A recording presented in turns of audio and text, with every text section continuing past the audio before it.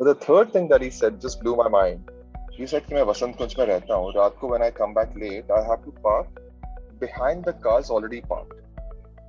Yeah, and it's an unwritten rule. Everybody agrees upon it that जिसको सुबह निकालनी है वो गाड़ी, they'll just push the cars which are parked behind them, they'll just push them and they'll take their car out. And this is absolutely acceptable in Vasant Kunj.